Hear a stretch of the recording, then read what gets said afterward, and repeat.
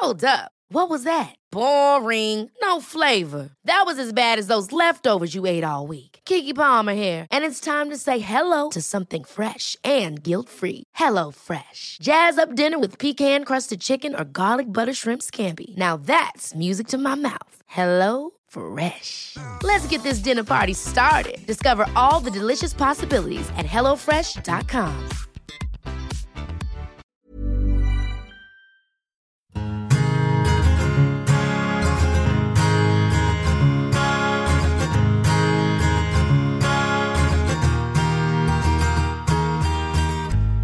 I'm Jordana Levine, and you're listening to the Inspired Table podcast. Each week, you'll be led down an inspired path of curiosity as I chat to some of my favourite soul-centered folk about the things that inspire me daily, in the hope that some of that juicy inspiration will rub off on you. So pour yourself your favourite cuppa and take a seat at my table. I promise you'll leave happier, healthier, and bursting with inspiration.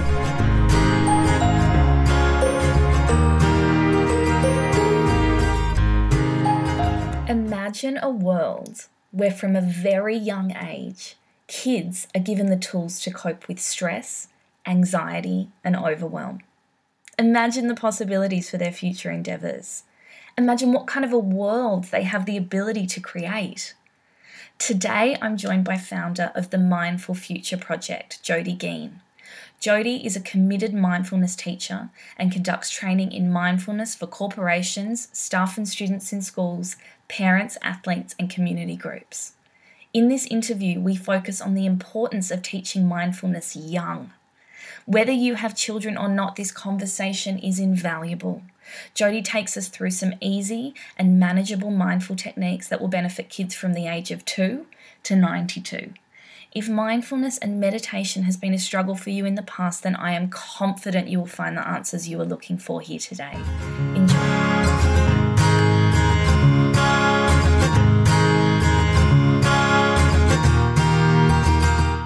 I used to actually be a human rights lawyer and mediator at the Human Rights Commission, where I ran a team of lawyers and mediators resolving breaches of human rights in cases of discrimination.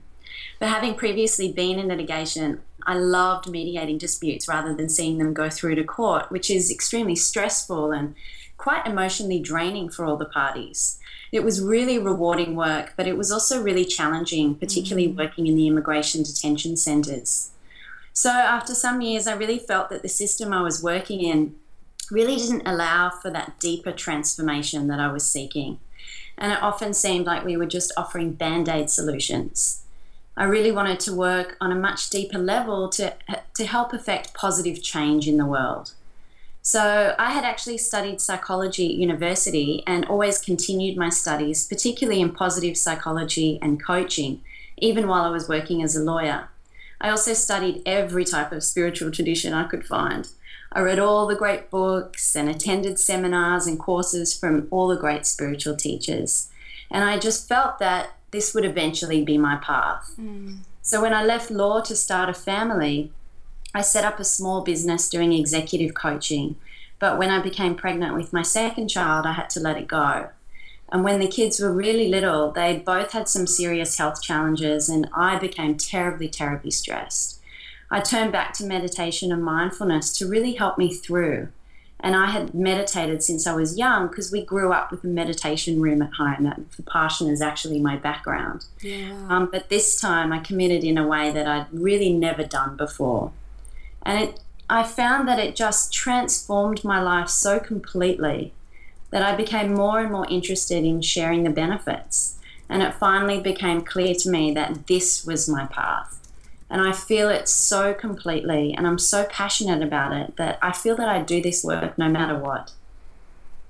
Yeah, so Mindful Future is really about bringing more light into the world, one soul at a time. And in the work that I did at the Human Rights Commission, it was really all about changing the world or changing the whole by helping the individual. There's this great story that I love about an old man walking along a beach where thousands of fish have beached themselves, but they're still alive. And he walks along, picking up one fish at a time and throwing them back into the sea.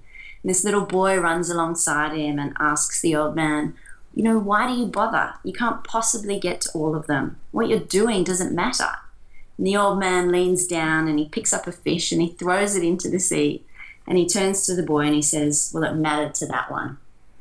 And that, I feel, is what it's all about. When we turn on a light in our own soul, we help to turn on the lights in souls all around the world. And we're all intricately connected. There's so much darkness and fear in the world right now, but I really believe that there's an equal and opposite force as well, the raising of consciousness around the world. It's undeniably here. And the more we bring mindfulness into our own lives, to the lives of our friends and family, to our community, to teachers, and ultimately to our children, the closer we come to creating a mindful future for us all. Yeah, I think that's really, really beautiful. I love that story of the old man on the beach. Yeah, it's so special, isn't it? It is. Let's just wind it back a little bit and start with the very basics of what it is that you do. How would you describe mindfulness? It's a tricky one. We try and demystify it as much as possible. Really, at its core, mindfulness is about just becoming more self-aware. It's about understanding how our minds work and the connection between our mind and body. And when we're stressed, it really affects the way our brain works. We can't think clearly and we become stuck in those primitive reactions. So in the beginning, mindfulness is about learning how to switch from our stress response, our fight or flight or the sympathetic nervous system, over to the parasympathetic nervous system, our resting mode, rest and digest mode. And we do this using our breathing. And what this does is it re-engages parts of our brain involved in awareness and reasoning and decision making, so we can calm down and make better choices in our lives. And then over time, we learn how to pay attention to our thoughts and our emotions in the moment that they arise. And becoming aware of our thinking and our emotional reactions then creates the freedom to choose how we respond, instead of being driven mindlessly by our conditioning and habits. And this freedom releases us from our stress, from our past, from both the internal and external stressors that just inhibit the natural flow of happiness and gratitude in life. And this also increases our resilience, both our cognitive resilience and our emotional resilience. We learn how to cope effectively with anxiety and panic, negative thoughts and difficult situations and people. And we're not glossing over the bad stuff or ignoring it. Rather, we're learning how to sit with it, to keep turning towards it, and at the same time learning to also notice the good stuff in life. Our natural empathy is heightened. We're able to communicate more effectively and self-regulate, and this makes us happier and we feel more connected and grateful. In this world today where technology and environmental concerns and our fear is overwhelming us, we need to know that we have the internal resources to deal with all that life throws our way. Mindfulness gives us access to those resources. When we act from a place of connectedness to ourselves and to others, then we can make better decisions also for our planet as a whole. So I guess the benefits of mindfulness are very attractive to everybody. Yes. But putting it into practice at times I think can be a very overwhelming experience for people because they put it in the too hard basket before they even try. I mean, most people relate mindfulness to meditation, and that is a huge part of it. But what are some of the different ways in which we can practice mindfulness? Yeah, look, I really appreciate your comment that a lot of people are scared off by the prospect of practicing mindfulness just because it is there is so much dogma around it, I think. But really, there are so many different ways to practice mindfulness. I mean, the idea that we need to meditate cross-legged on the floor for hours at a time to enjoy the benefits of mindfulness simply is no longer true. I mean, there are more and more studies showing that even small amounts of mindfulness can make huge differences in our lives. And there's so many different avenues, whether it's waking up 5 minutes earlier and doing a brief body scan or mindful breathing before you get up to start your day, or taking a mindful shower, or just mindfully making a cup of tea and enjoying drinking it, or walking with awareness from your bus stop to your work, or anchoring yourself in your feet when you're feeling nervous, or even elongating your out-breath when you're feeling anxious, or using breath counting to calm down. I mean, there are so many practices, and they suit every person and pretty much every occasion you can think of. Yeah, and I guess it comes back to what you were saying earlier, which is it's about self-awareness and just being okay at being with yourself and bringing yourself back to that center. That's exactly right. And that's really that internal resource that's always with us. And that's also why we always, we use the breath. We focus on the breath. Everybody breathes. If you can breathe, you can practice mindfulness.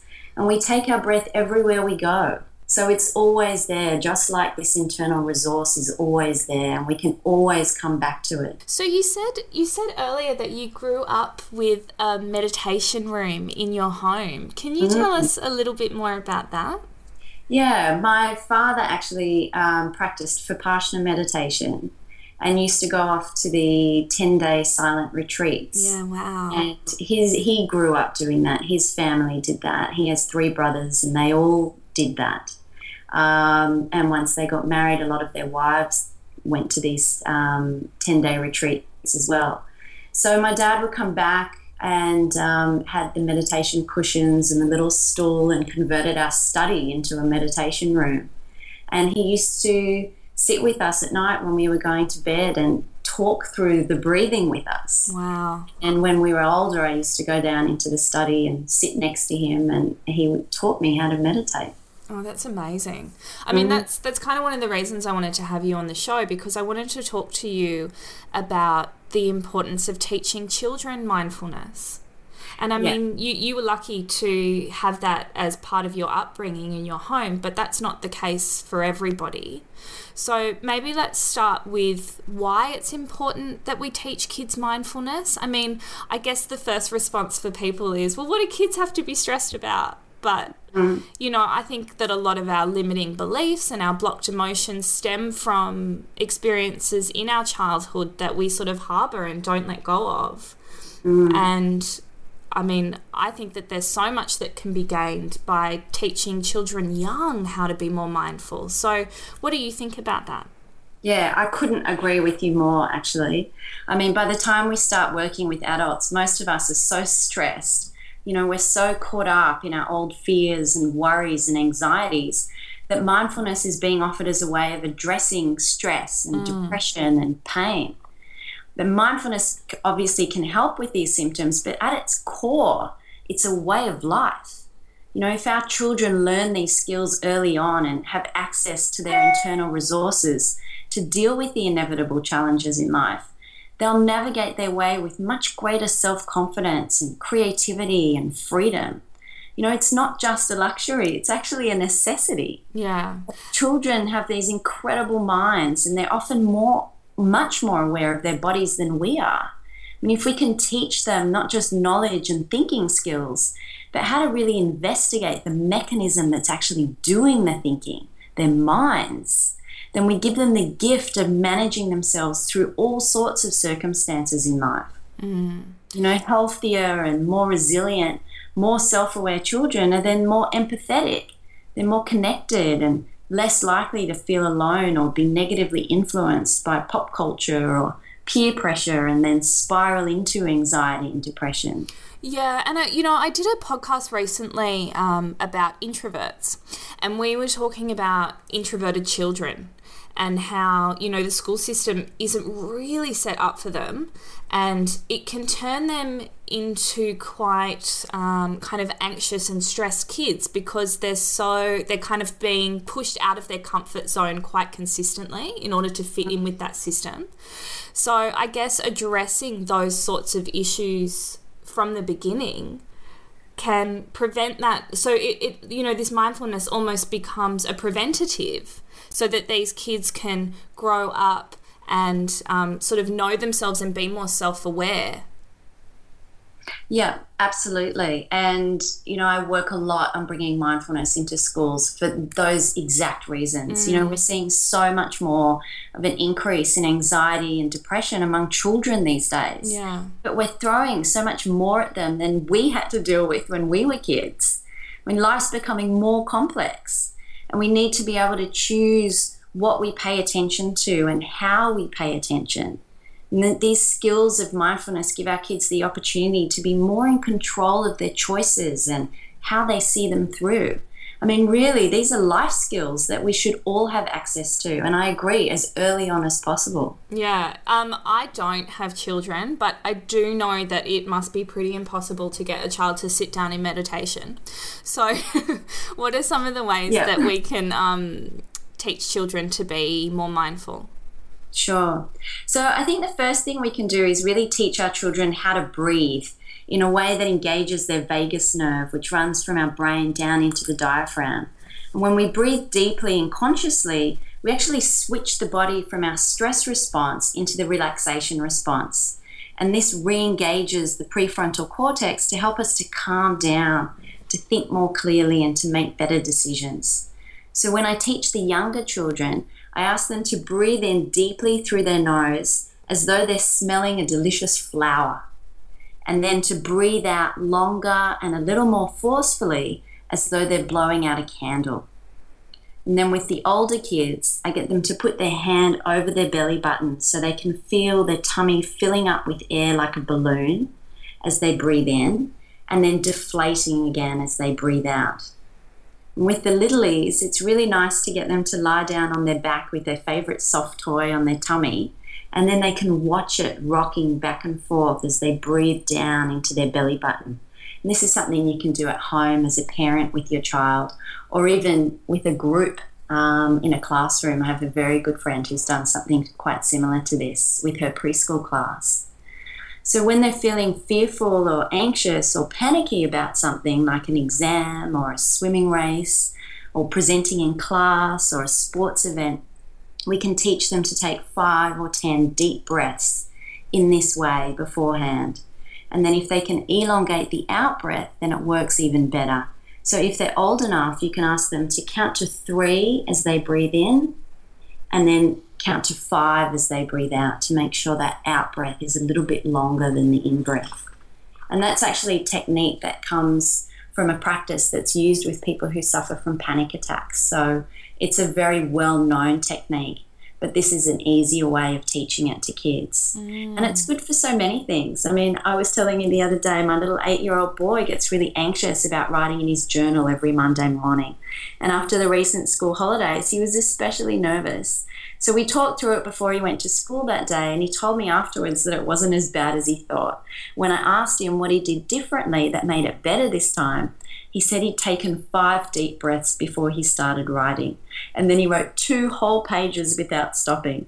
I mean, he was so proud of himself. Yeah, I have to say, I was so proud. It's such a cute story. I love it. Thank you.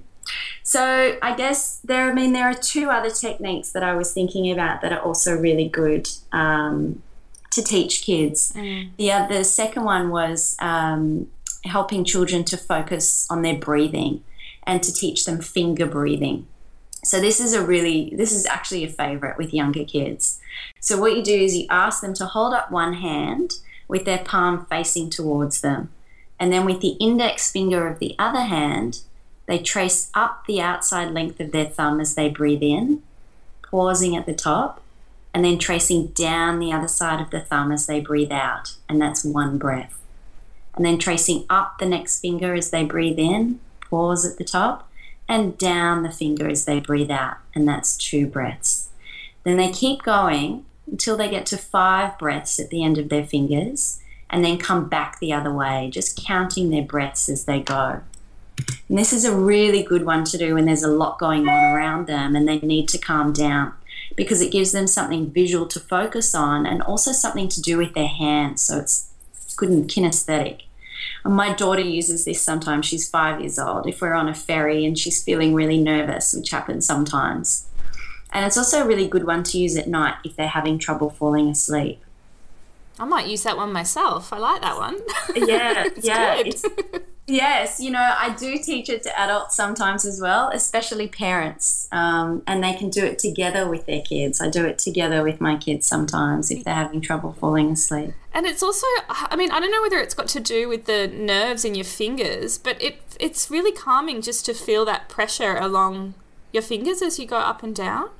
That's right. I mean, we have a huge number of nerve endings in our hands. Yeah. And we use our hands to do everything. So the pathways between our hands and our minds and our bodies are very, very strong. So using our hands to help with our breathing, it's very, very tactile, and it is very self-soothing. Yeah, I love that. Yeah. Okay, and I think you had one more? Yes, I did have one more. Yeah. So this one's a little bit more complex. So we do touch on this with younger kids, but for older kids it's great. And it's about teaching them that our thoughts are not necessarily facts. And this can be really liberating. Our thoughts come and go in our minds, just like our emotions come and go. And our thoughts are not always true or real. For example, often we imagine something bad is going to happen, but it doesn't end up happening at all. Or we assume that someone's angry with us when really they were just busy with something else. And there's this great analogy that you can use, which is that our thoughts come along like buses in our minds. Some are positive and some are negative. And the more we get on a particular bus, the more likely it is that that bus will come along again. Our mind actually learns which buses we take, and so it sends along those buses more often. And if the thoughts are positive, obviously there's no problem. But the buses that we get on are often the buses which are self-critical and unkind, and they can undermine our self-confidence. The more we think, I can't do it, or I'm not good enough, and believe that thought without questioning it, the more likely it is that we'll have that thought again. And to believe these thoughts is to get on board a thought bus and let it take us for a ride. The thought bus, I can't do it, comes along, for example. And rather than just seeing it as a passing thought, we believe it. We think it's real. We think it's true. And it's as if we're getting on that bus and being carried away by it. Now, we can't stop these thought buses from appearing, but we can practice staying at the bus stop and not getting on board. Thoughts come and go, but you don't have to get on the bus. You can learn to stay at the bus stop and not let every thought that passes through your mind carry you away. And if you notice that you are on a particular thought bus, you can then choose to get off and come back to your breathing using breath counting or finger breathing. Now, this one does take a bit of practice, but it's really important for children to understand that every thought they have is not necessarily true or real, especially the bad or negative thoughts. And it's also a really good practice to use at night if they have trouble falling asleep, because often that's when their minds are working overtime and they can really work themselves up into anxiety, which prevents them getting a good night's sleep. Yeah. I am also going to use that one. Great. Jodie, these are good for everybody. I love them all. So. Yeah, they're also good. So at what age do you think we can start teaching this sort of stuff to our children? Look, we can really start from very early on. I have a good friend who, as I said before, who teaches a preschool class, 4 and 5-year-olds. And we've sat down together and worked out a few activities that she could do with her class, and she's run with it, and they love it. And she's now been teaching them for over 6 months all these amazing little techniques. She built a meditation tent in her classroom where the kids can go. Wow.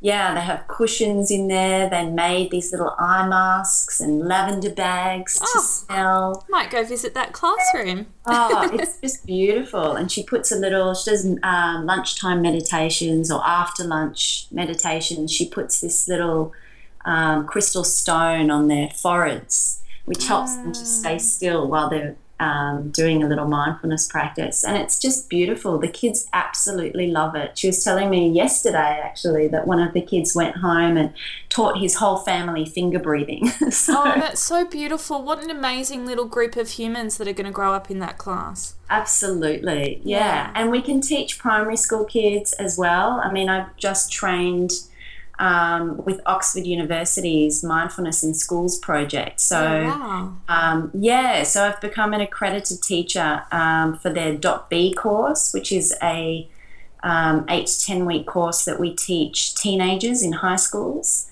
and the PAWS course, PAWS, which is for primary school kids aged 7 to 11. So really mindfulness can be taught, from the get-go. Oh, and so important for all those age groups. I mean, hello HSC year. I mean, they should all be sitting down in meditation. Absolutely. And, with the high school course, the .B course that we teach, we do a lot of those short meditations, short mindfulness practices that can be done just before an exam. When you're standing outside in the hall waiting to go in and you can feel that anxiety rising in your body, your heart start pounding as you go into that fight or flight mode. And it can really shut off parts of our brain that we need to access when we're doing an exam. So using these techniques and these breathing techniques to switch our bodies over into the relaxation response can really help to re-engage those parts of our brains that help us to remember all the things that we learned for the exam, and to think clearly and use logic and make good choices when we're answering all those questions. Yeah, fantastic. So how does that program run out? Do you go into the schools, or is it something that you're doing outside of schools? Yeah, it's designed by, as I said, Oxford University Mindfulness Centre, together with psychologists and school teachers and neuroscientists, to actually be run in classrooms, in schools. So it runs, the idea is to teach one class at a time, one session a week over the period of a term. So the classes are designed to fit within a 40-minute school period. But then we can also train kids and do that training outside of school. So I do that privately as well. And do you find that schools are quite open to this? Look, I think it really depends. There are so many more schools and teachers who are coming across this stuff in the States and in the UK. It's becoming part of the curriculum, really. And when I just recently did some training with the Mindfulness in Schools project, they were talking about how it's now being entered into the International Baccalaureate, which a lot of international schools do, as a core subject. Yeah, wow. Yeah, so it's really just a matter of time before it rolls out through all the schools in Australia. I mean, we are slow to catch on, but there are already a number of schools around Sydney particularly who are teaching .B in their to their high school kids. And the school that my kids go to at the moment, they've just started teaching the primary school course, the PAWS course. Oh, that's so fantastic. And hopefully they'll teach their parents when they get home. Absolutely. Well, I do go in and teach the staff. And that's also so important, of course. Yeah, really, I mean, I'm not trained to teach the staff to teach their kids, but I do give them practices that they can use with their students. And I also teach the staff for their own experience. Yeah, of course. I mean, it must be very stressful teaching children. Absolutely. And it's funny because I was talking to the principal of a school late last year about the prospect of coming in and running .B for the high school students. And she actually said to me, Jodie, before we do that, I need you to come in and train the staff for themselves. They're so stressed with the HSC coming up. I don't know who's more stressed, the staff or the kids. I know, I can imagine. Imagine. Oh, that's so great. That's such a great initiative. If people want to know more about it or are interested in doing something with their school, what's the best thing for them to do? Yeah, is definitely contact me. My email address is jodie@mindfulfutureproject.com. And and I can come in and have a chat to the teachers, to the principals, and I can run training for the staff, and then I can also come in and run the program for the kids at school.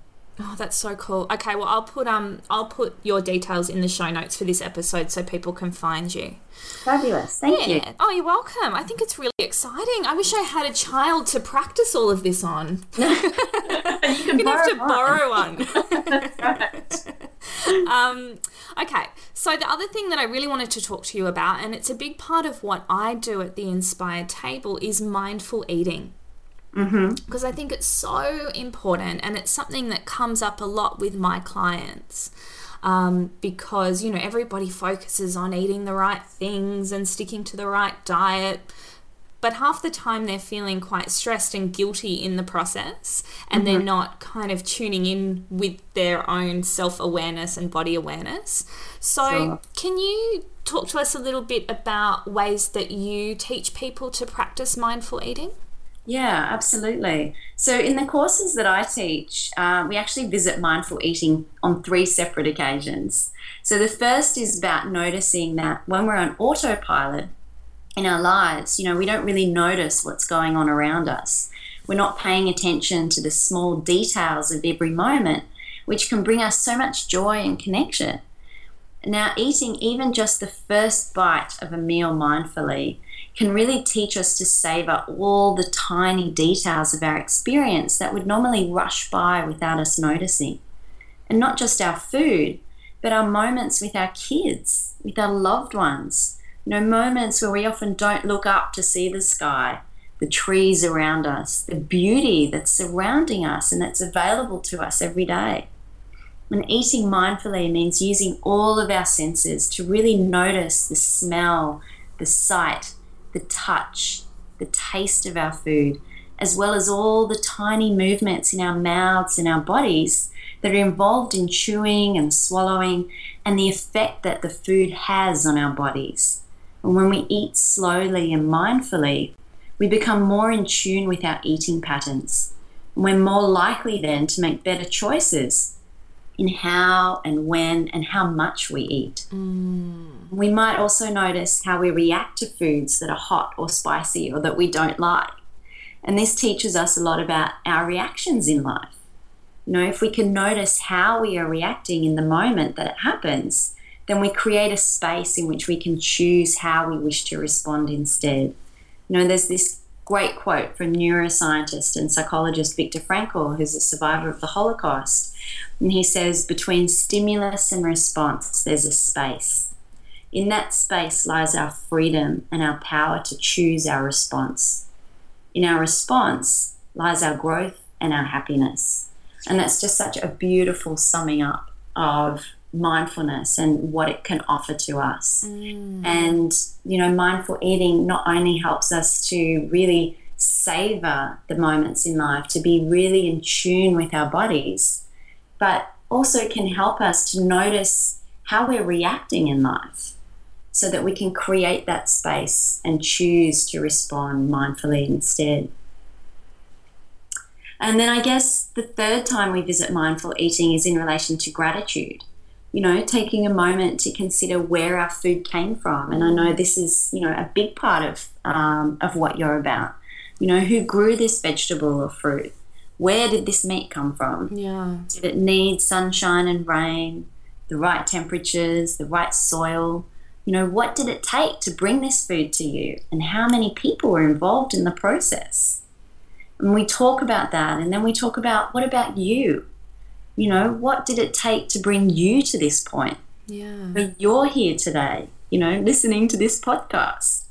What things have made it possible for you to exist and be sitting here today? And then how do you feel as you become aware of all the different factors supporting your life? Gratitude and deliberately paying attention to what's going well in our lives isn't always easy.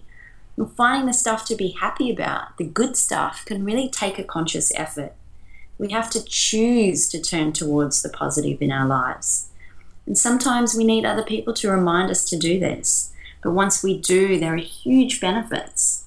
There's so much research to suggest that being grateful and showing your gratitude to others is actually really good for you. You know, it increases happiness and connection.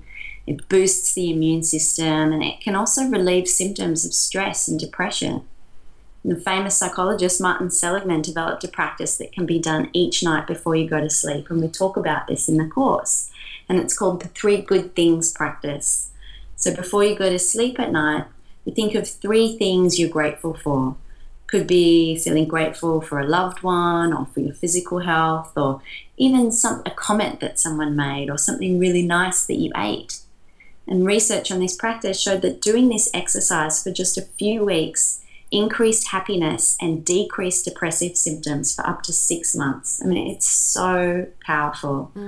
So getting back to your question, I think, mindful eating can really open up a lot of different avenues to getting a deeper understanding of mindfulness, as well as, having the benefit of being able to develop a different relationship with our food.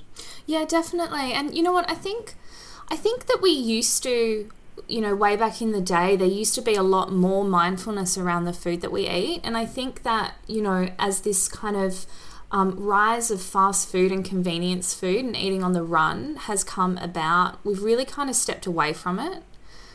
Yeah, I totally agree. I mean, the whole concept of families sitting around and taking a moment to say a prayer of Absolutely. Thanks. Yeah, it's funny. I wrote a blog post, it was a while ago now, but it was about, bringing back that ritual of saying grace. And it doesn't necessarily have to be a religious thing, but it's just, taking the time to be grateful for the food that you're about to eat. That's right. And really, it doesn't take long. It doesn't need to be a 5-minute drawn-out process. No. Just 10 seconds of looking at the plate and noticing the colours and the textures and just considering for a moment where it came from and feeling so happy that, you're about to eat this beautiful meal. Yeah. And I really like what you said as well of just being conscious about it. I think a lot of people think, as you sort of get into this spiritual space and this mindfulness space and you're talking about food, that you really kind of, need to either be vegetarian or vegan in order to fully embrace it.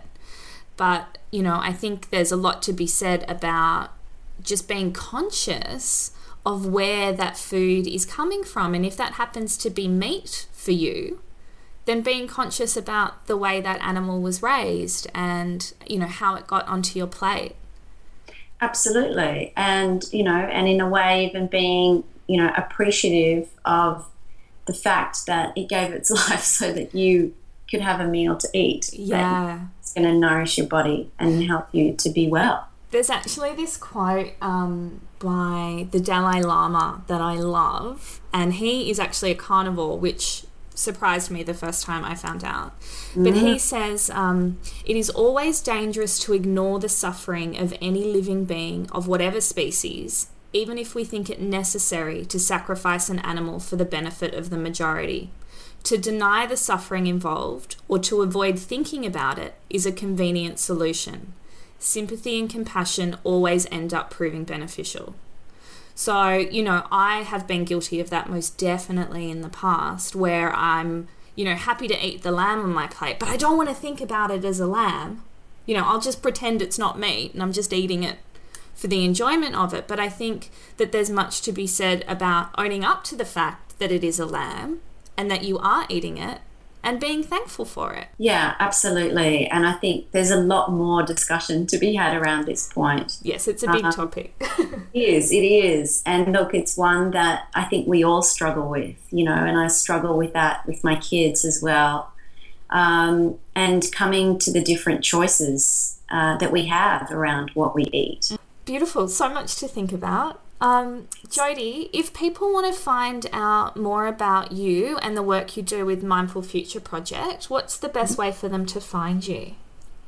Well, I am in the process of developing my website. I decided many years ago that I would do the work first. Yeah, nice. And then when it became absolutely necessary, I would build a website. And it's now getting to that point. So in the meantime, I have a Facebook community that you can find me on, where I post blogs that I write for Wellbeing Magazine on mindfulness, as well as articles and inspirational quotes, etc., as well as information about courses that I run. So you can look up Mindful Future on Facebook and connect with me there. Otherwise, send me an email, jodie@mindfulfutureproject.com, and I'll get back to you as soon as I can. Yeah, beautiful. And like I said, I'll put all of those links in the show notes so people can find you. Fantastic. Yeah, thank you so much. This has been so great. And thank you so much for having me, Geordie. Hopefully we can create a mindful future. Absolutely, that's the idea. If you liked this week's episode, head on over to the blog for all the show notes, theinspiredtable.com.au. And if you're looking for a little bit of inspiration before next week's episode, come and find me on Instagram at The Inspired Table or over on Facebook, facebook.com/The Inspired Table. Until next week's episode, I'm Jordana Levine, wishing you an inspirational week.